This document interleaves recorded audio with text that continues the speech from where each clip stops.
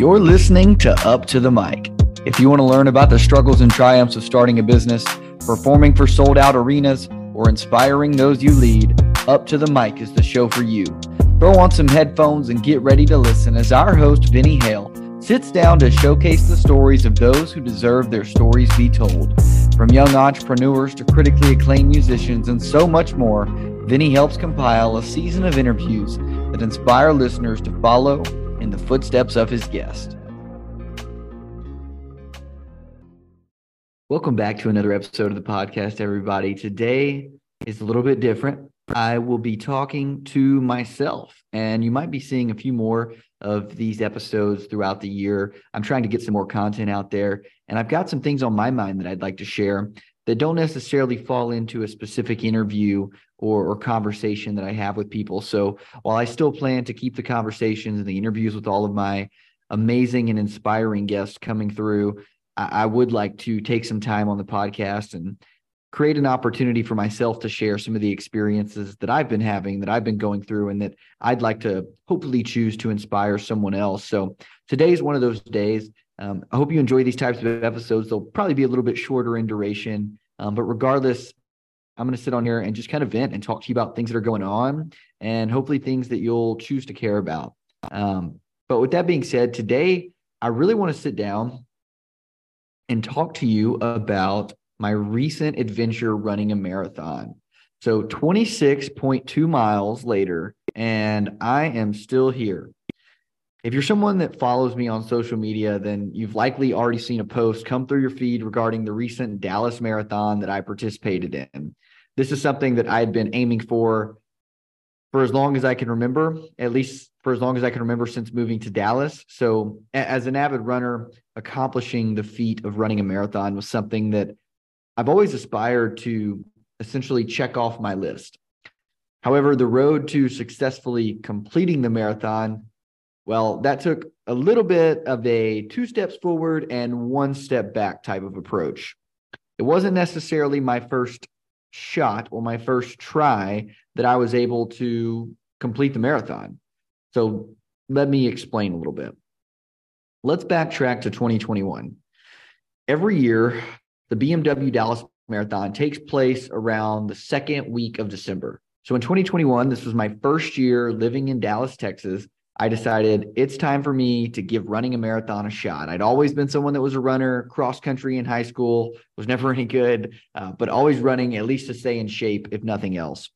So 2021, with only a few months out from the marathon, from the Dallas Marathon, I ended up going online, did a quick Google search, did a little bit of research behind that, and found a 12-week marathon training program that I thought was going to prepare me enough to complete the dreaded elevation that the Dallas Marathon course has to offer. And if you're someone that runs marathons, the Dallas Marathon is not a fast course. It is not known for having PRs set here. The guy that won this past year, I believe, averaged, and this is not to knock him by any means, he averaged a 5-minute and 36-second mile for 26 miles, which is absolutely absurd. But it's still like 35 minutes off the world record. So it's just to put it in perspective a little bit. So backwards, 12-week marathon training plan. However, I complete the training plan, but 2 days prior to the race, I caught a virus that was spreading and was actually unable to compete in the Dallas Marathon. I even went after kind of letting the virus run through my system. The day before, I tried to do what's called a shakeout run. And essentially what a shakeout run is going out, and after you've gone and tapered down to lower mileage leading up to race day, usually the day or 2 days before the race, you kind of shake. And you marathoners out there, don't come at me for the way that I'm explaining this and the lack of serious science backing my explanation here. But essentially what I'm trying to say is a shakeout run is a run that's very short in duration, and it takes place almost immediately before your upcoming race. And it's just to kind of shake you out. It's just to get you moving, get the blood flowing, get you used to running, or get you feeling good about running. Make sure you're not having any small tweaks or injuries or things that you need to pay attention to before actually going out to the race. So I go out I'm fresh off the virus. It's the day after it ran through my system, and I try and do a shakeout run. Now, to put this in perspective, during that time, I was training probably 30 miles a week for those 12 weeks, or up to that point for some of those weeks. And on most of my runs, I would average a 9.5 minute mile. And those 9.5 minute miles, my heart rate would be anywhere from 150 to 160, sometimes even down into the 140s. And that's running like 9 to 9.5 minute pace. I did a 1 mile shakeout run. I ran it at 12 minutes and 50 seconds, and my heart rate was over 180 beats a minute. So that virus was definitely still factoring into my body. There was really no way I was going to make it through 26.2, despite how bad I actually wanted to go and run. So I said no, and I didn't do it. And that was with the support of my parents and my beautiful fiance, or she was just my girlfriend at the time, but my beautiful fiance, Rachel. And so I guess to kind of backtrack to the storyline again, but despite that setback, I knew I was still wanting to compete and complete a marathon. And so I decided, you know what? It didn't happen for me this year, but next year's my year. And so I set my sights on 2022.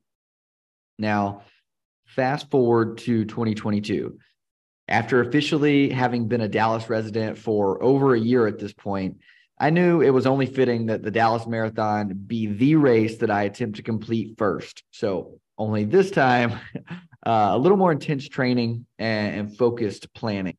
So this time I found a 16-week, so we upped it from 12 to 16. I found a 16-week marathon training plan that I altered slightly to fit my routine as a runner. And from there, it was time to get moving. So what I really mean by, tweaked it slightly or altered it slightly was that initially I was following the training plan to a T. I mean, exactly as instructed. But I really quickly began to burn out. I mean, the sheer amount of time that it took was just taking up too much of my life. Many weeks consisted of over 30 miles that I really just didn't feel were providing me as much value as I'd hoped. So I adjusted the routine, which was probably not the smartest move I've ever made, given, hindsight, looking back at how tough the race actually was. But I adjusted the routine to encompass 3 to 4 weekly training runs that were shorter in duration, usually like 3 miles, honestly. And then mileage was only 1 weekly long run where I took it slow, steady for, a long period of time. Eventually, those long runs worked their way up to 18 miles. But that was as far as I got prior to race day. And I know people say that for your first marathon, you don't actually need to run 26.2 during your training. But let me tell you, however great as 18 miles is, it is no marathon. I knew that my biggest challenge was ahead, and as the date neared, it would benefit me less to continue increasing my mileage. And so I decided that after my 18 miler, even though I was supposed to go longer in a few of my upcoming training runs or weekly long runs, I decided it was time to taper down. So with my longest run ever being 18 miles, I started to taper. For all of you that don't know what taper means, and I'm sure it's pretty self-explanatory, but essentially the way a marathon training plan works is that let's look at the 16-weeker that I did. So for those 16 weeks, I had this training plan I was following, and each week the weekly mileage increased. So I would go from running, 15 miles to 20 miles to 21 to 22 to 24, 28 to 30 to 35 to 36. And as the weekly mileage increased, you got stronger and stronger as a runner. Your heart rate became lower because you were used to running at that extent before. And then once you get a little over halfway, usually like 3 to 4 weeks out from your actual race day, you begin what's called the taper. And like I said, pretty self-explanatory, but all it is it takes the increasing weekly mileage and it becomes a decreasing weekly mileage. So now we're going down in value. We're going from at its peak, like 42 miles a week down to, 36. And then we're jumping even, more to 25 and then 18. And then the last week, we're only running like 6 or 7 miles leading up to race day just to, again, shake out. But that takes me to race day. So on race day, around, I think it was like 4:45 in the morning, I woke up. I wanted to have time to kind of stretch, drink my coffee, eat some breakfast, and roll out ahead of my 8:50 race time. And the way that race day works, for those of you that are unfamiliar, is they've got different corrals. And so what that means is there's so many people running the Dallas Marathon that we can't all stand next to each other there at the starting line. It would go for blocks. And so what they'll do is when you sign up for the race, you submit your estimated finishing time. And based off of that estimated finishing time, they'll then go and corral you into a specific group or corral. They had 4 this year that I'm aware of: A, B, C, and D. A took off at 8:30, B at 8:40, C was me at 8:50, and then D took off at 9 a.m. The corral A group is usually like the elite runners. They are the ones that are like pushing the pace. They're the ones that have the caravan at the front leading them, and they're going to win the race. One of those people is the race day winner. And a little sidebar, I'll get back to the rest of the race, but I guess I'll get there when I get there, because I want to walk you through each kind of phase of the race. But so I wake up, I stretch out. My race time was 8:50. So I arrived at my corral around 7:45 a.m. to continue stretching, ensure I got a decent position towards the beginning of my group. Then at 8:50, my corral took off for our 26.2-mile journey. I was quickly greeted by my fiance, Rachel, some friends and family as I approached the half-mile marker, so pretty short into the race, where they cheered me on and then left me to go wait on me at the 9-mile marker. And this worked out perfectly because at the at like the 6-mile marker, you kind of leave where you're originally running from and you turn onto Greenville Avenue. So to start off, you run through downtown Dallas, and then you go through the historic Highland Park neighborhood. You get to look at all of the beautiful homes. There's people there cheering you on throughout the neighborhood. And then you turn down what I consider to be the most exciting stretch of the entire race, even comparable with that of the finish line. And that's Greenville Avenue. And so Greenville Avenue is actually the street that Rachel and I live on, and we live at the end of we live far enough down the street to where it was about 2 miles from where I initially turned on Greenville until I ended up actually seeing Rachel and my family and friends posted up outside of our apartment complex. Greenville is known for, its bustling shops and bars and restaurants that line either side of what I'd call a fairly historic street. It's really nestled tightly within one of Dallas's most well-known neighborhoods. The street serves as, honestly, the location of the majority of supporters throughout the race. And again, I say that's with the caveat of the actual finish line, but the majority of the supporters throughout the race stay on Greenville Avenue. And this was, I say, my most fun part of the race, because as you're going, I'm only 6 miles in, 7 miles in, 8 miles in, 9 miles in while I'm going down Greenville. And you've still got that adrenaline in you. You're still feeling good about the race so far. You're not completely distraught yet. And you're actually still running with the half marathoners. You haven't split off, or they haven't split off to go back towards downtown yet. And while you're running, there's so many people out that they'll give you water, they'll give you Gatorade, and they've actually got people on the sidelines, I guess I'll call it the sidelines, on the sidewalks lining the street, and they're giving out shots of Fireball. They're giving out beer, and these marathoners, I guess these elite, and when I say elite, I don't mean the marathoners that are out there trying to win the race. When I say elite marathoners, I'm talking about the 65-year-old men who are on their 60th marathon, and they can drink a couple beers throughout the race while they're doing it. Those are the elite marathoners, in my opinion. So these elite marathoners are taking Fireball shots and keeping up with me. And not that I'm the fastest guy in the world, but it's just kind of mind-boggling, because the last thing on my mind during that stretch of the race was taking a shot of Fireball or having a sip of beer. My mind was solely on where's the next water station, where can I find some pickle juice for these horrid cramps, and then where can I find, my crew to cheer me on and give a hug to and say hi.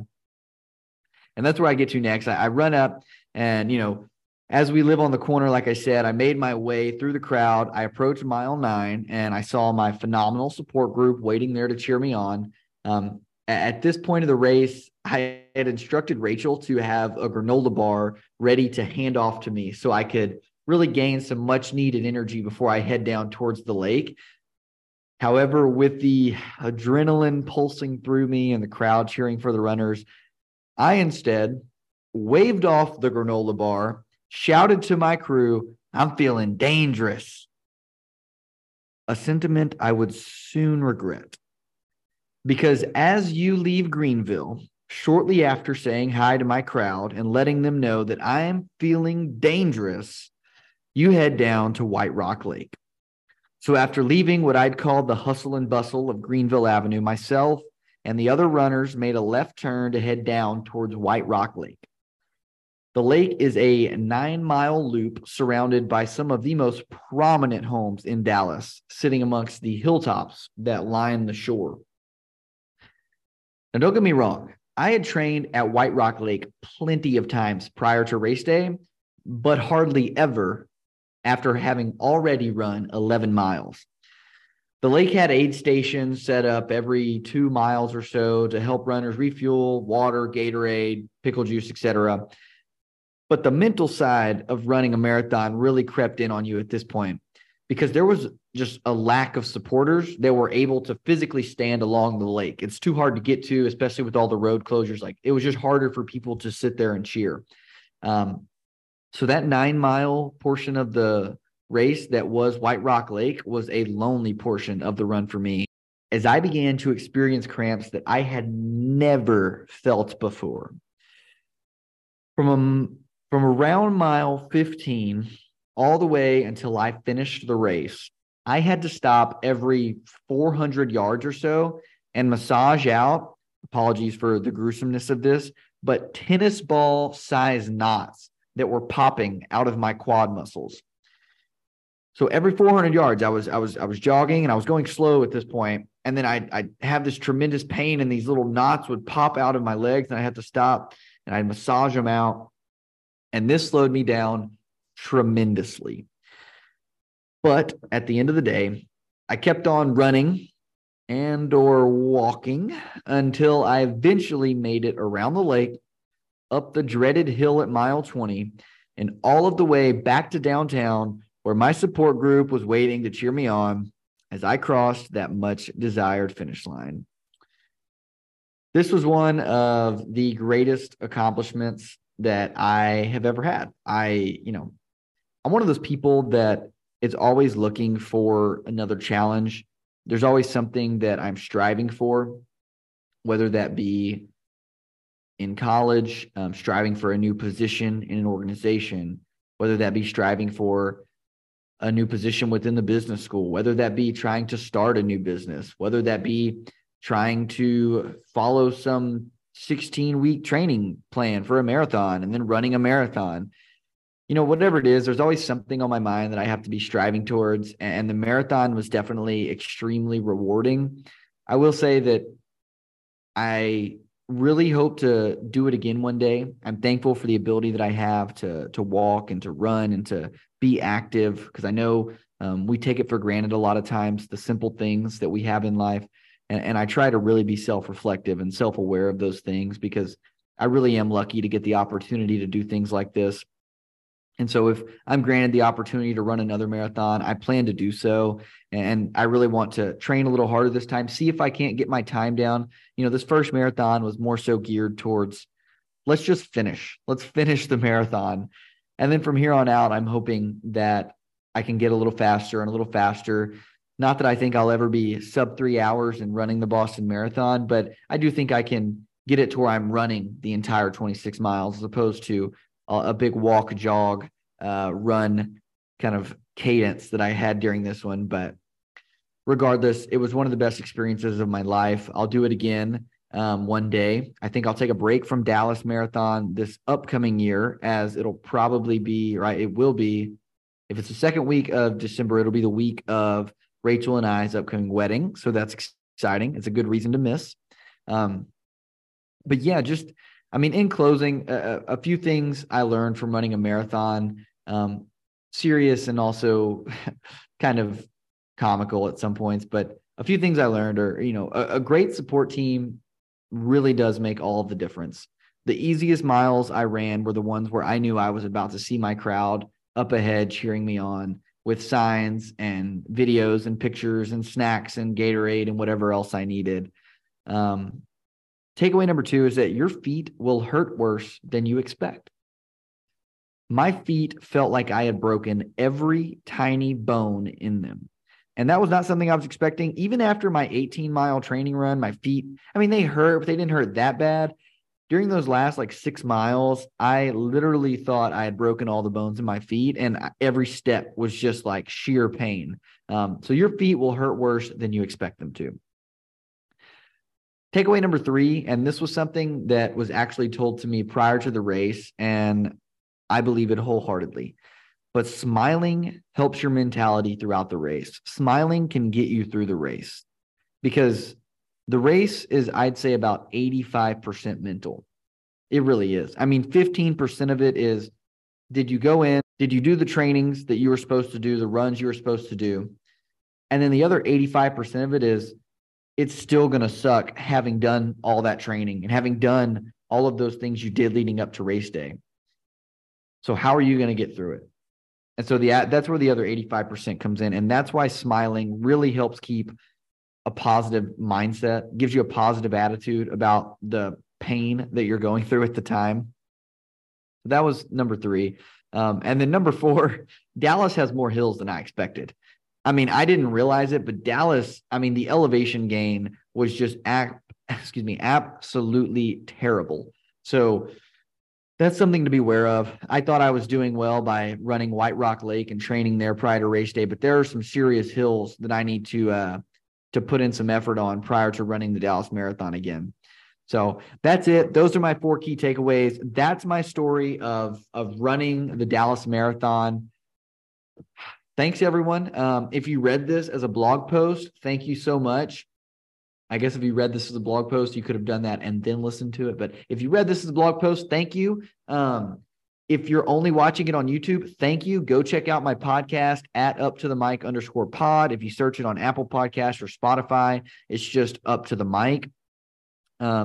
If you're only listening to this on the podcast, do know that you can go check out my website, vinnyhale.com, and see all of these episodes as blog posts, or most of them as blog posts. And then you can also go check out the YouTube channel, Up to the Mic on YouTube. If you want to learn more about my experiences or training for a marathon, don't hesitate. Reach out via vinnyhale.com. Reach out to me on Instagram or TikTok at @UpToTheMic_pod. And like I said, I will see y'all in the next one. Thanks. Let's go. Yeah. I'm like an addict, do I gotta have it. I ain't even playing, got a really bad habit.